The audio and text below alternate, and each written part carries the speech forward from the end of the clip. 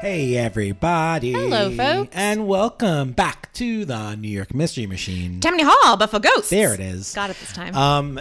Well, last week we had a doozy of a mystery by Christina, and we were hanging out in New York City proper. Yes. In Manhattan. Harlem. And today, for the second time, I guess my new thing is taking us out to the island. Yeah. But we're going back out to Long Island. And before we do, I just want to say once again, thank you for everyone who's been sending us their love and their support for the new show. We are, 4 or 5 episodes in at this point, and it's been really, really exciting. And we love all the notes we've been getting and all the wishes. Keep them coming.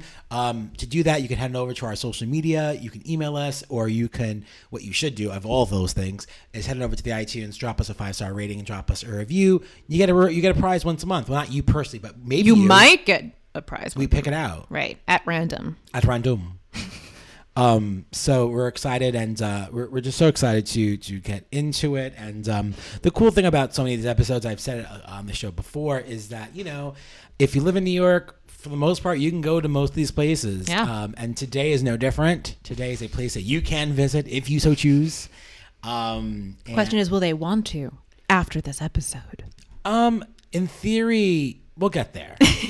So today we're going to talk about the Seaford Poltergeist. Ooh. And the Poltergeist has a name, and we're going to get there later. I'm not going to give it to you now because I fear it's going to be distracting. And I fear you're going to try to debunk why the name is the name. And I don't want to tell you it because... Right. You don't trust me, I see. I do not trust you. I know you. You're my dear friend. And I do not trust that fair. For the next 5 minutes, you'll be trying to debunk the story I'm going to tell you. Or just say the name 100 times. Or you will say it 100 times. Get ready for it. Looking forward. But the story takes place in Seaford, Long Island. Okay. And our main character, well, there's a bunch of, it's a family. Okay. So family in the suburbs, kids, you know how it goes. You all been to the movies. So James N. Herman was born in the Bronx on March 17th, 1915. And he later moved to Seaford, Long Island with his wife, Lucille, and their children, who were both named after their parents. So Lucille and James, respectively. Oh, okay. James was also very wholesome. Yeah. The son, James, was nicknamed Jimmy. So I'm always going to refer to him as Jimmy. Okay. So to spare confusion, I don't think I mention younger Lucille a lot, but if I do, Lucille is mom, James is dad, Lucille younger, it will be the daughter. Lucy.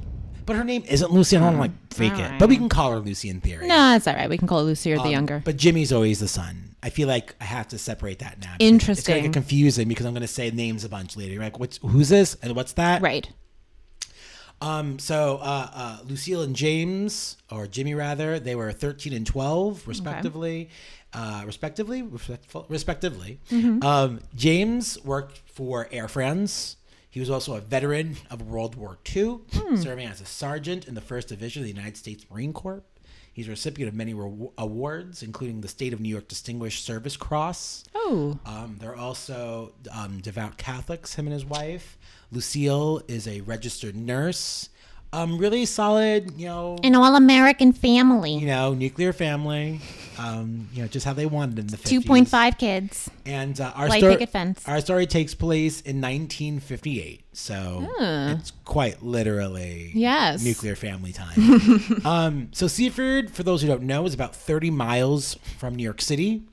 And their home, the Herman home, was a beautiful white and green ranch-style home at 1648 Redwood Path. I'm definitely not putting that directly into Google Maps right now. There it is.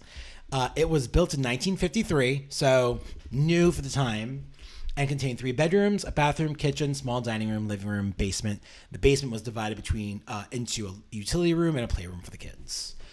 It sat in a very quiet, conservative neighborhood with public parks, tree-lined streets. It is literally, Christina, the first 5 minutes of every horror movie. Right. Literally, everything looks perfect. Any minute the person with the chainsaw comes out. Well, you said it was a poltergeist. Yeah. We already know it's a poltergeist. Right. No worries. Never mind. Different episode. Literally. So in the afternoon of Monday, February 3rd, 1958, at around 3:30, things in this pretty easy breezy home took a really odd turn. The kids get home from school and they go about their normal routine when all of a sudden we hear pop, pop, pop, pop, pop. Now, was it magnitude from Community? No, it was not magnitude from Community. That's an inside. Pop, pop. No. Randomly, bottles containing liquid in different rooms of the house started to pop their caps off. Bottles containing liquid, okay. No one saw the bottles move or explode, but the sounds were so clear. Pop, pop, pop, everywhere around them. The kids were a bit freaked, as they would be, but not like freaked as in like, oh my God, it's a ghost. They're just like, what is happening? What is that? Yeah. What does that sound? Because at first they didn't even know what it was. They just heard pops all around the house. Weird. How many places do they keep vials of liquid? Well, we're going to get to it, but you'll see, like, you don't really... I guess there's a lot of Think about your house and think about where you put, like, bottles of stuff. That's true. All right. You know? So they worked around the house, and they began to discover all the popped bottles. There was a open bottle of bleach in the basement utility room, a bottle of liquid starch in the kitchen, multiple bottles of shampoo, and bottles of medicine in the bathroom. However, the most disturbing was a bottle of holy water that had been opened in the master bedroom and was lying on its side with its contents spilled. I am such a scaredy cat. I truly got chills when you said the holy water. Holy water. All of the bottles had been sealed with a twist-off metal or plastic caps. It's 1958, so everything is like, twisting and real stuff. It's not like easy peasy these days. And there were no corks, no snaps, no caps, all twisties. Oh. However, these came off, there was clearly some force behind it. Because it wasn't a twist off, it was a pop off. Right. As one did. Now again, Lucille and the kids, they were rattled, but they were just more really confused, right? As you would be. Like, I don't know what happened here. Right. Like, my first assumption, if like all the bottles in my house popped open, I don't know if I'd immediately go to the paranormal. I'd be like, this is a strange occurrence. Why did this happen? Like, I wouldn't be scared because I'm safe. I don't feel like anything's attacked me or anything. So, and that was the kind of sum of it when Lucille called James at work, right? She calls James, tells him the situation, and James like, this sounds odd. Asks if anyone's hurt, and she's like, no, we're all fine. And so he's like, well, I'm gonna stay here. If you're fine, I'm gonna stay at work. Everything seems to be normal over there. Let me know if anything else happens, but I'll be home normal time for dinner. Ease peas. So he stays at work.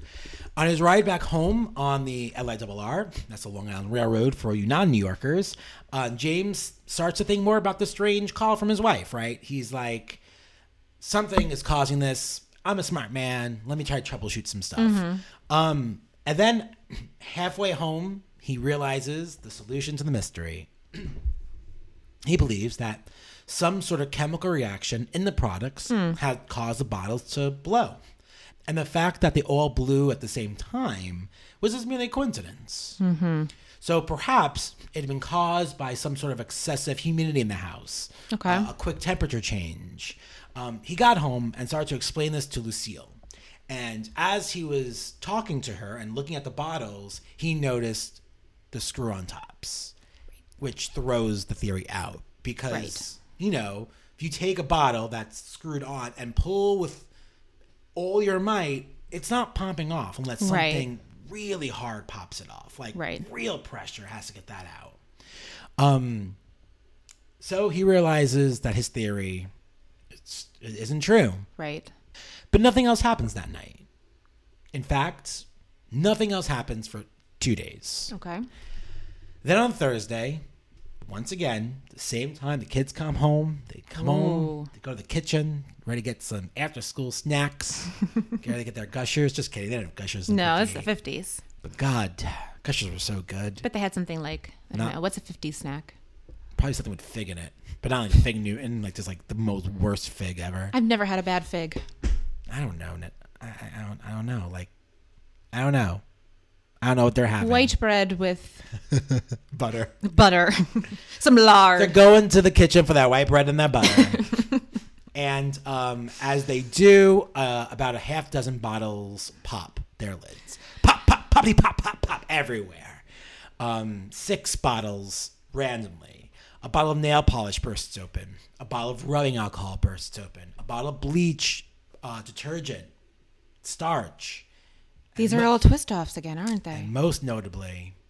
No, don't say it, Adam. No. The holy water on Mrs. Herman's dresser. Oh, I hate that. Once again, the holy water was popped open, down to the side, with all the holy water leaking all over the dresser. Well, if you haven't figured this out now, you need to go get your priest and do some blessings. Because now it's obvious. If this happened in your house, I would say, Adam, you need to use that holy water. Well, you're thinking like someone who is automatically thinking it's paranormal or the occult. But James, he's not that thinker yet. He is a Catholic man, but he's also a military vet, so he's conditioned to think with logic and strategy. He works a real Doggett type. Yeah, so he doesn't jump to calling a priest. Right. On Friday night, however, it happens again. So James is like, I have another solution. I figured it out. He believed that his science-loving son had somehow rigged the bottles to pop in order to scare his family. He believed that maybe his 12-year-old son had planted some carbonated capsules in each of the bottles and timed it so that he can get home from school in time to see them pop and to see the startled expression on his mom's face. No. I mean, it's not... Again, as we always do in these shows, we try to debunk. It's not unusual, but the fact... It's not unusual for a kid to say, you know what, if I put just the right amount of carbon soda stuff... Well, I thought about that, and I thought to myself, back in the 50s, when entertainment wasn't the way it was, and there were kids who loved science and would, and apparently Jimmy excels in science. He likes it a lot. I don't think it's weird for him to have that thought. I think that timing is stupid. Right. Right. How are you going to time that? How much do you put in there that lasts an entire day? And how much, how many times did he have to practice this to get the timing right? Yeah. Without anyone noticing until now. So here's where the story gets really strange, but not in the way you think it's going to get strange. Oh, all right. Well, not yet, at least. James spends the entire weekend secretly observing Jimmy. He spies on his son the entire weekend long. He's so convinced that Jimmy is behind the shenanigans and he wants to catch him in the act of tampering with bottles. Then, on Sunday morning, February 9th, it happens again. So now we're at a full week, Monday to Sunday. Pop, pop, pop, pop, pop. Caps popped off the bottles with the starch. They popped off the turpentine, and they popped off the... No, not the holy water. On the holy water. How could this be? He was watching his son the whole weekend. Every step he took, just like Sting. He was watching him. So James gets pissed. He busts in the bathroom while Jimmy is brushing his teeth, like a big old jerk, like a big old fuck. He walks in, he starts screaming at his kid, accusing him of rigging the bottles. He's like, "Look, it's not funny anymore. Now it's really annoying and stupid. How are you doing this? Why are you doing this?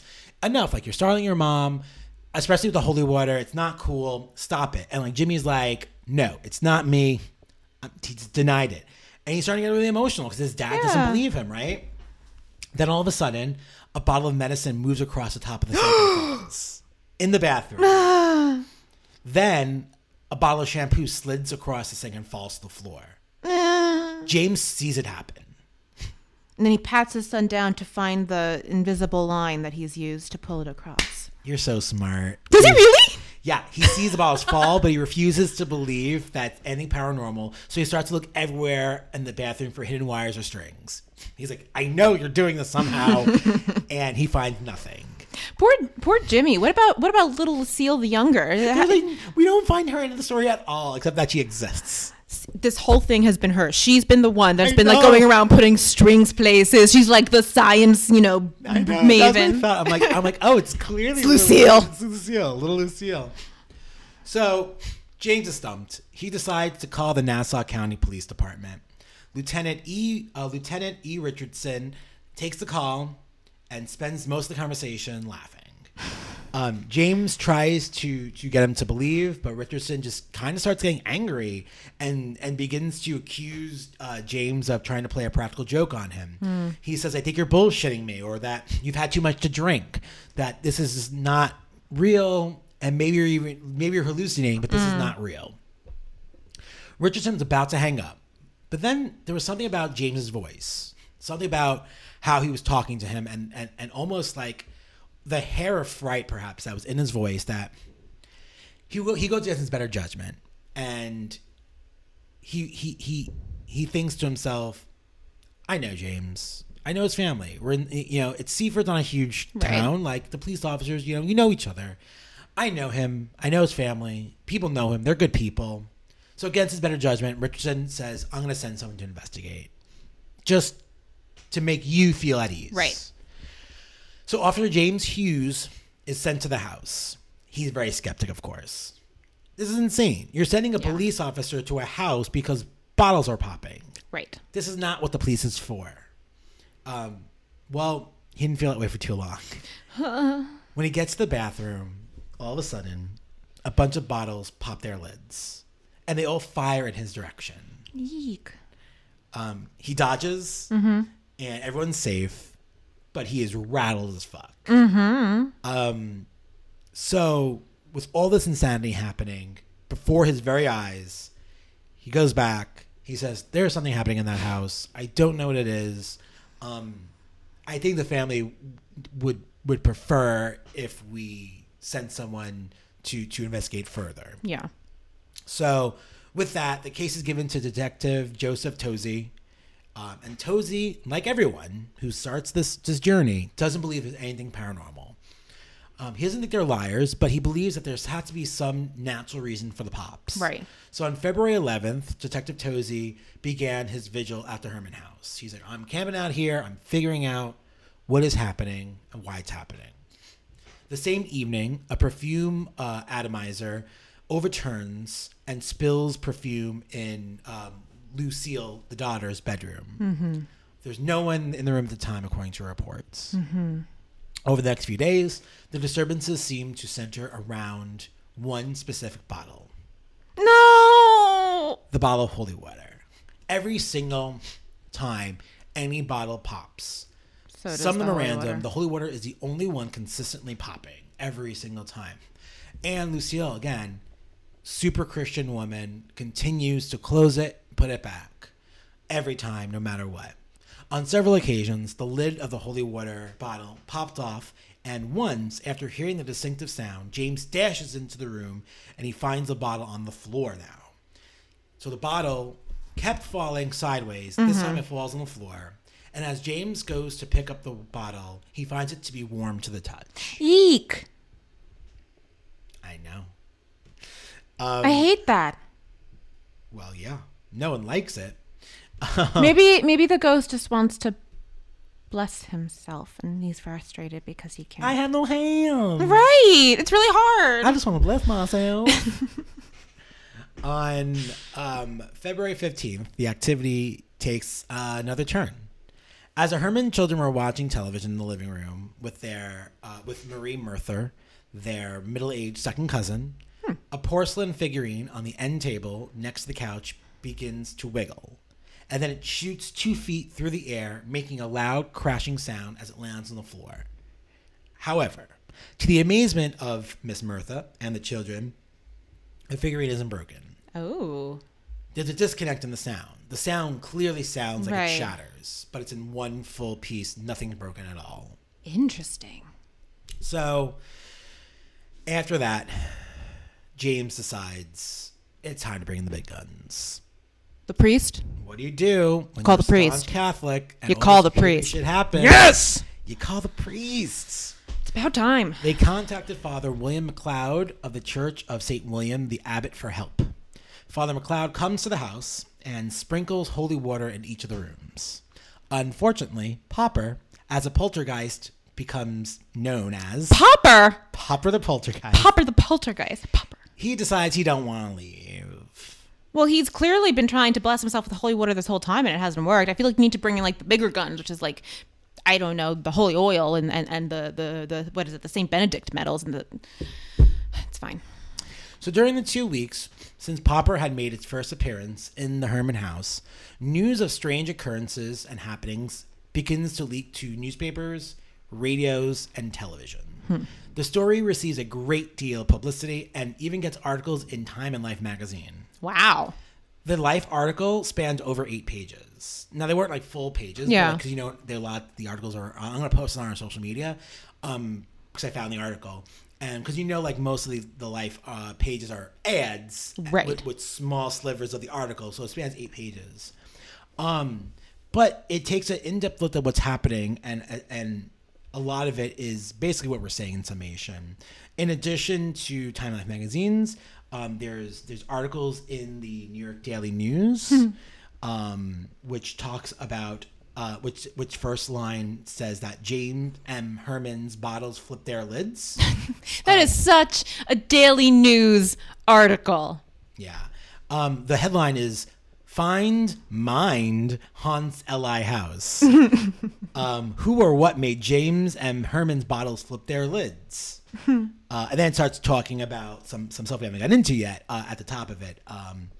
But it actually is pretty in-depth, this Daily News article. It talks about the sources.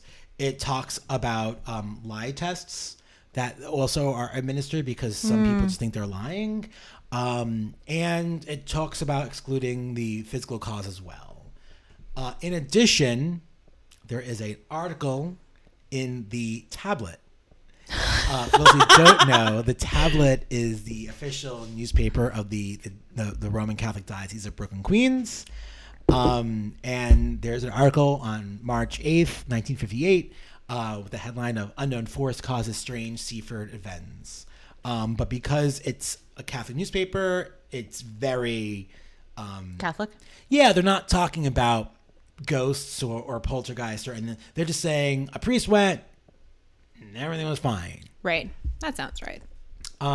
My favorite piece, however, is the last paragraph of the Life magazine.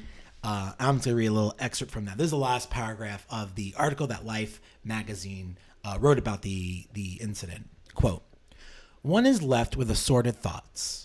Can the entire affair be an elaborate hoax? To take this view, one must question the honesty of Mr. and Mrs. Herman, which may be easy to do at a distance, but which seems impossible at first hands. Besides, there's Detective Tozy, a shrewd young man who reflects credit on Nassau County Police Force. If there is a hoax, the perpetrators are wasting their time. Instead of breaking crockery, they could very much profitably break the Chase Manhattan Bank and get away with it. One can say of the objects what Galileo said of the earth, e pur si muove. Nevertheless, it does move. How or why, no man yet knows." Oh, solid. That's a great end to the article. So, if the family thinks that mopping up spills and liquid and having their possessions broken by unseen force hands was bad, the onslaught of public attention was far worse. Yeah. During the day, the Herman home was surrounded by reporters, photographers, curiosity seekers, and an astounding array of television equipment. While the Hermans managed to get used to these intrusions into their lives, they weren't quite prepared for some of the strangeness that came with it. And we're going to talk about all the strangeness that comes with that, all the publicity, and like kind of the second half of this insane haunting after the break.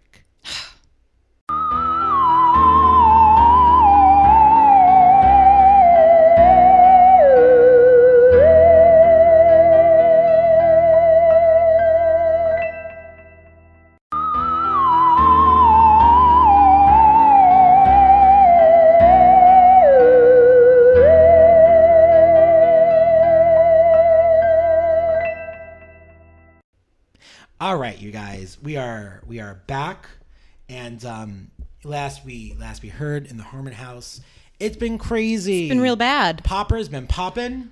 Popper. And that's your favorite. It's so good. I said at the beginning. Popper. You said Popper 17 times. I would have. And it also just like really like takes like defangs the. It makes me feel better. You can't be afraid of someone named Popper. I could. Popper the friendly ghost. You know, it's no. Well, I mean, okay. Yeah, the friendly nature of it starts to dilute a little bit. But as I said before the break, getting haunted by a poltergeist is one thing. Having to deal with everyone trying to get a piece of this haunting, everybody watching you get haunted, is the worst. So letters and phone calls came in every single day, and many of them proposed logical solutions, while others assured the Hermans that perhaps Martians had landed nearby, or that the problem was that the house was the spirit of a long-dead Indian chief, or that the Russians were tunneling under Long Island to invade New York. How far are we from Montauk? Is Seaford pretty far? I was gonna say that maybe there's a Montauk Project connection. Montauk's at the entire other end of the island, and this is the other. So no Montauk Project. So no Montauk Project from 2 weeks. If you missed that episode, a little plug right there.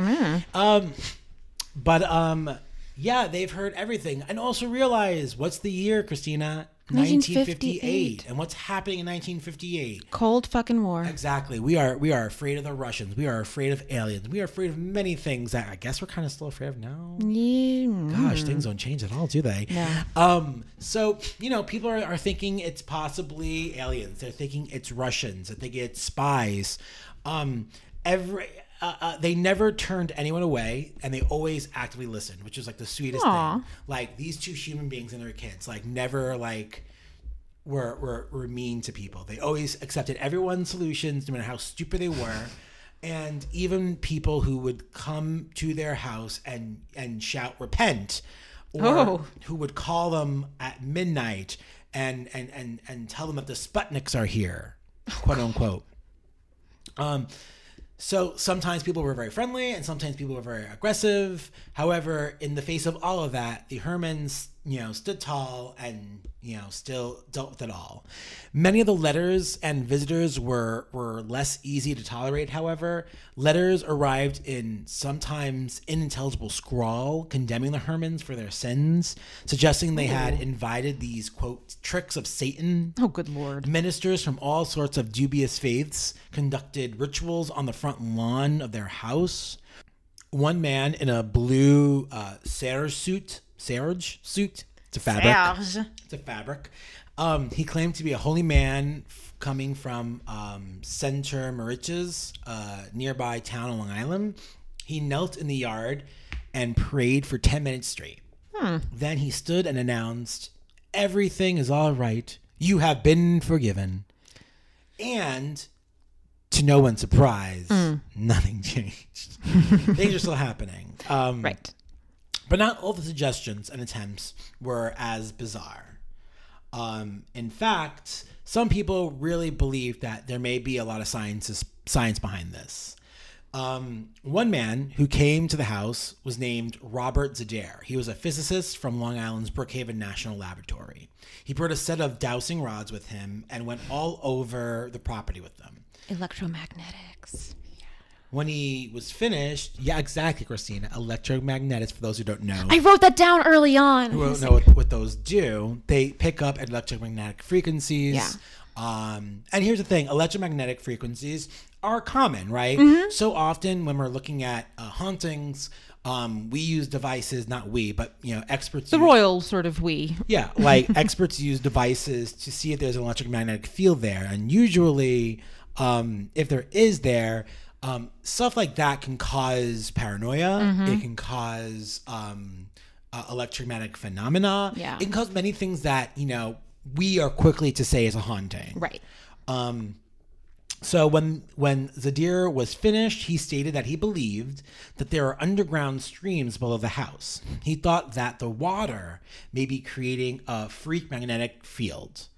Detective Tozy examined the idea at length, but a geological survey suggested that the information was inaccurate. So no water. Okay. The water would not cause electromagnetic fields. Right. So that is debunked. All right, so much for that. I know. Tozie's case file just kept growing thicker and thicker with more notes and observations and research and facts. At one point, he had been walking down the basement stairs with young Jimmy when a bronze statue of a horse weighing nearly 100 pounds flew across the basement and hit the detective in the legs. Oh, no. Jimmy had been nowhere near the statue and no one else was down there.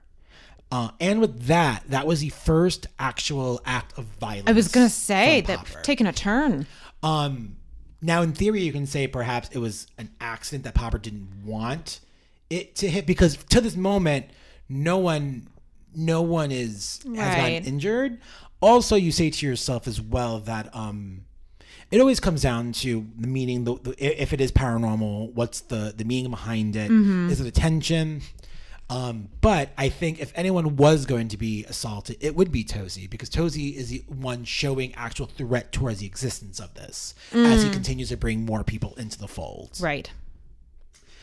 Tozie had the idea that the occurrences could come from perhaps sonic booms.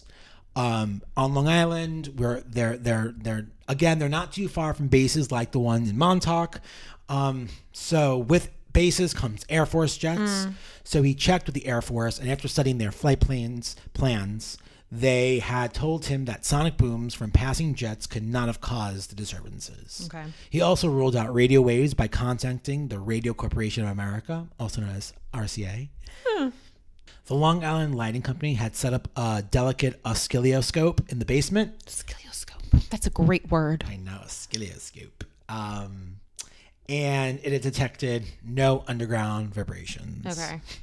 Building inspectors from the town of Hempstead pronounced that the house structurally was sound. The Seaford Fire Department even inspected the well on the property to see if it changes the water level. The Seaford Fire Department even inspected a well on the property to see if changes in the water level could have been causing the disturbances. However, they found that the water level had been stable for at least 5 years. Huh. Everything they could do to debunk this, they did. Right. Tozie is literally the last person to believe in the paranormal and literally use every single one of his resources to find every single... And this becomes like a sensation. And now, granted, we're only in like this is a couple of weeks. Really? This isn't huge. I thought we were like months into the... No. From where we started. Oh. No, we're still in February. I appreciate the thoroughness and seriousness with which Tozie has taken this. Yeah, we're only a few weeks in. This whole thing barely lasts a month. Right. Among the letters sent to the house was one from a woman named Helen Connolly of Revere, Massachusetts. Helen wrote that she had experienced odd events in her living room where chairs and furniture pieces moved about. She didn't have a ghost in her house, but rather a heavy downdraft through her fireplace. When caped with rotary metal turbine, the flying tables and chairs ceased to fly. James, filled with hope, immediately had one installed in his own chimney. However, nothing changed. No luck. No sooner than the workmen had completed the installation, a porcelain figure launched itself from the table and smashed against a desk. The figure had managed to travel a distance of more than 12 feet. It left a dent on the wood that was broadcast to the television audiences all around the New York metropolitan area. Yowza. So people got to see it. This is the first time in the history of the world that people were able to see supernatural events occurring. Huh. Because I couldn't find the broadcast, which sucks. Right. But it was broadcast to people all over New York.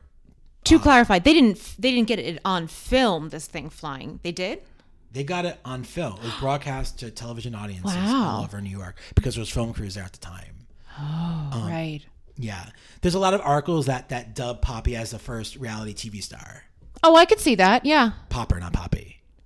Right. Well, that was that's when you're a little closer to him. Then you get to call him Poppy. On February 20th, events reached its highest violence.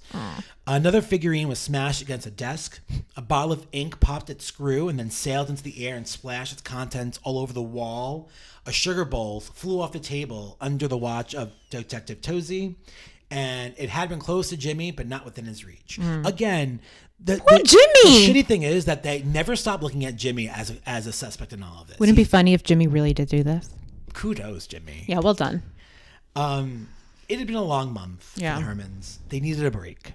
So they spent the night with a relative while Tozy stayed in the house. The rest of the night passed without a single incident. Oh, okay. When the family returned the next evening, the sugar bowl again flew. So it's something about the family. This time it shattered into pieces. Yeah. So when they're not there, Tozy's in the house by himself. Nothing happens. Quiet night. How long before this all started did they move into this house? The house, I'm not sure when they moved into the house, but the house, this is 1958. The house is built in 53. I think they're new residents. I don't think they're new residents of the house. I think they move into the house as new. So they're only there a few years. On February 24th, Tozy was startled by the sound of a loud noise from Jimmy's room. Oh, no. No one had been in the room or near the room, yet a large bookcase had managed to fall face down on the floor. The next night, while Jimmy was in the room doing his homework, his record player lifted and moved 15 feet across the room. And an 18-inch statue of the Virgin Mary flew more than 12 feet across the room and struck a mirror frame in the master bedroom. A bookcase filled with encyclopedias was upended.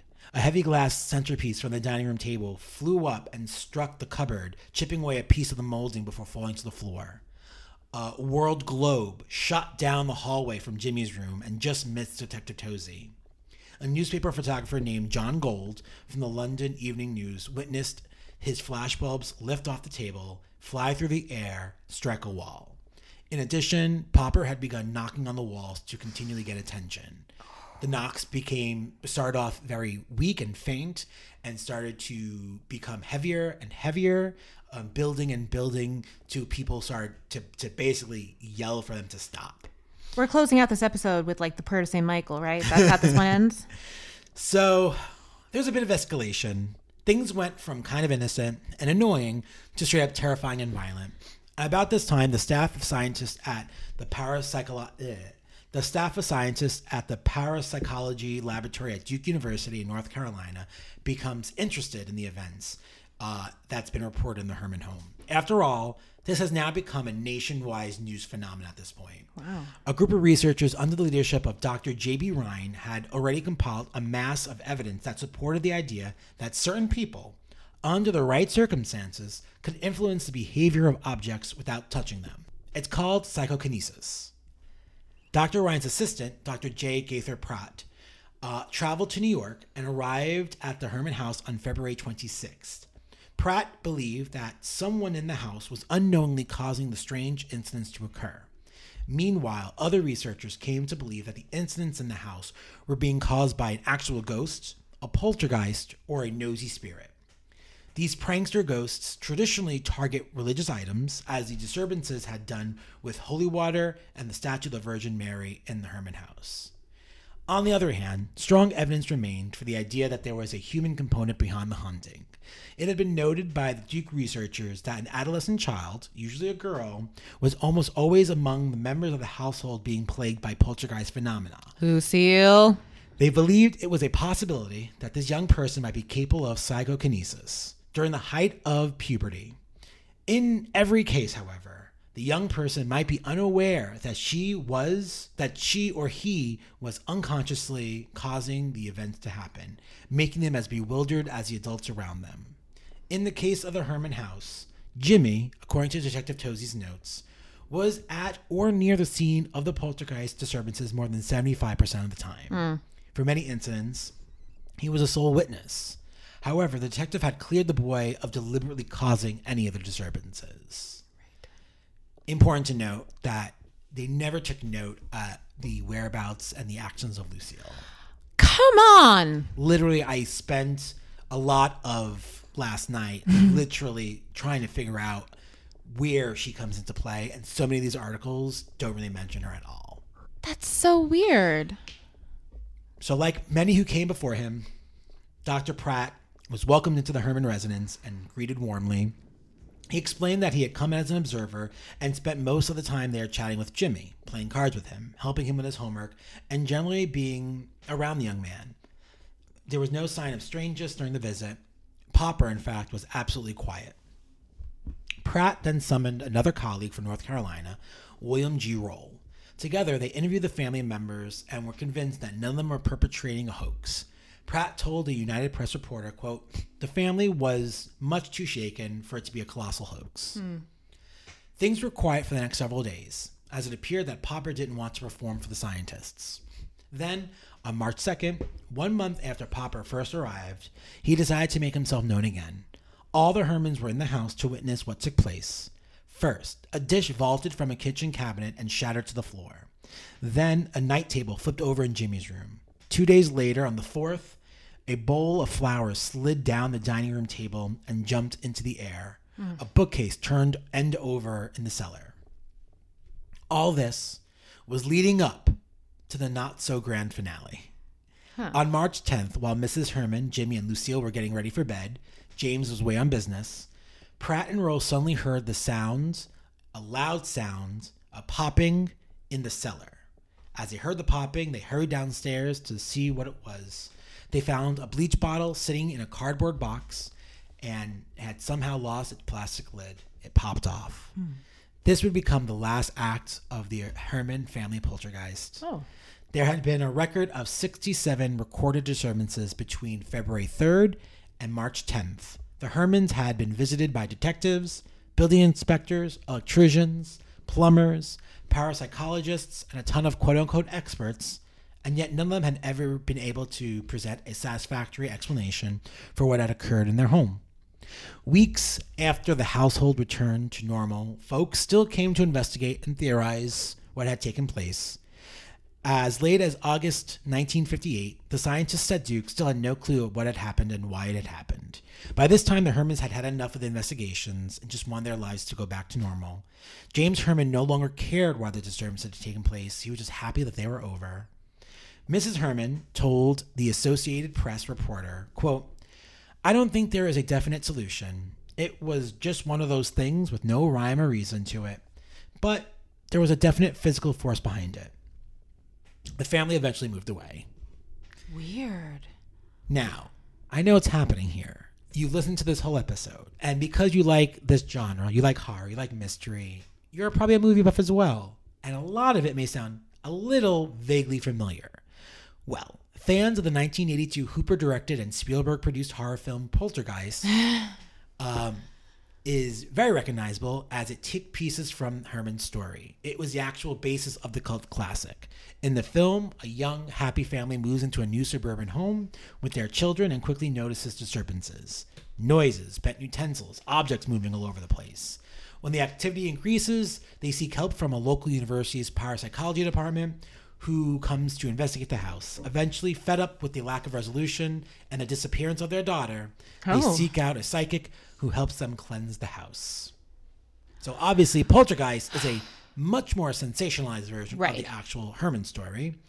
There are physical apparitions. There are Native American burial grounds. There's body-chomping portals. There's skeletons popping out of the swimming pool. Literally, none of this happened to the Hermans. Right.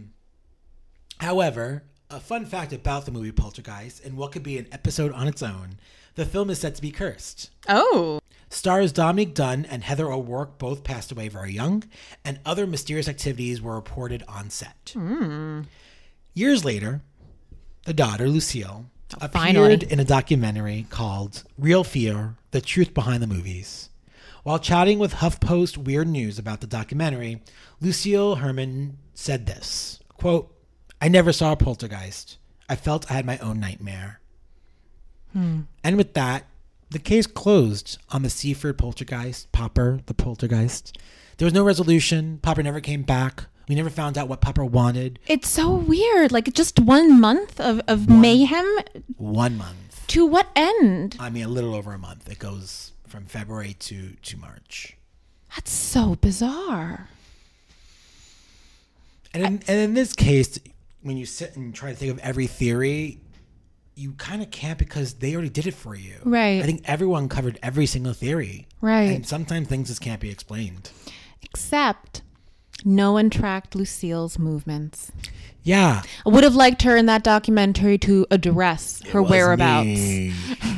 Where were you at 3:56 on the night of February? You know, I've heard a lot of podcasts and stories about kids with telekinesis. It's the basis for the book and the film Carrie and the musical Carrie. And it's been reported in many times. I'm sure we'll get to another telekinesis story when we get someplace. I'm sure it happens someplace in New York. But I of all the theories, I was very fascinated with that one. I was very fascinated with it being surrounded, not with Jimmy, but with Lucille as someone who has been very away from the story. Yeah, I think that's fascinating. I think that I know that Jimmy was close to the events most of the time, but I think it's fascinating no one bothered to try. And they're the same age. So if you want to talk about like the height of puberty, they're basically the same age. They're what, 13 months apart or something ridiculous like that? You said they were 12 and 13? 12 and 13. Come on. Weird. It's also weird that like, if it is tied to psychokinesis in a young person, that it was just a month long. Like, was one of them having a growth spurt at the same time? Yeah, I don't know. Weird. Yeah, poppers in, poppers out. Hate that. Yeah, but because of Popper, we get Poltergeist, the movie, which actually I've never seen. I've seen it once. I probably would not do well. You wouldn't being do honest. well. No, I wouldn't. No. That's the one that goes there. Nope. That's done. Over. That's that one. Not doing it. That's that one. Hate that. So there you have it, folks. Make sure if you have some theories or you just want to chat with us about it, head on over to our social media. Follow us at NY Mystery Machine on Instagram, at NY Mysteries on Twitter, and at NY Mystery Machine on the Facebook. Lucille, if you remember exactly where you were and you want to send us a plot of like where you were different times during these incidents, feel free to. And the most important thing you guys can do, the most vital thing you can do to help this brand new thriving podcast is to head on over to iTunes, drop us a 5-star rating, and drop us a review. If you drop us a review each month, Christine and I will pick out one random winner to get a prize from the New York Mystery Machine. And yeah, really excited about that. And coming out soon, we're gonna be launching our very first Patreon. So with that, you'll be able to get some bonus stories, some bonus features, and perhaps when the world opens up again, as it is opening up slowly, perhaps some live events as well. We're really excited to get to partner with some companies, to partner with some New York institutions to continue these stories. So thank you for tuning in today. Guess what, you guys? We're back next week. See you next week. We're back next week. I've been Adam Mace. I've been Christina Marinelli. Thanks for coming on board the New York Mystery Machine. Tammany Hall, but for ghosts. See you guys next week.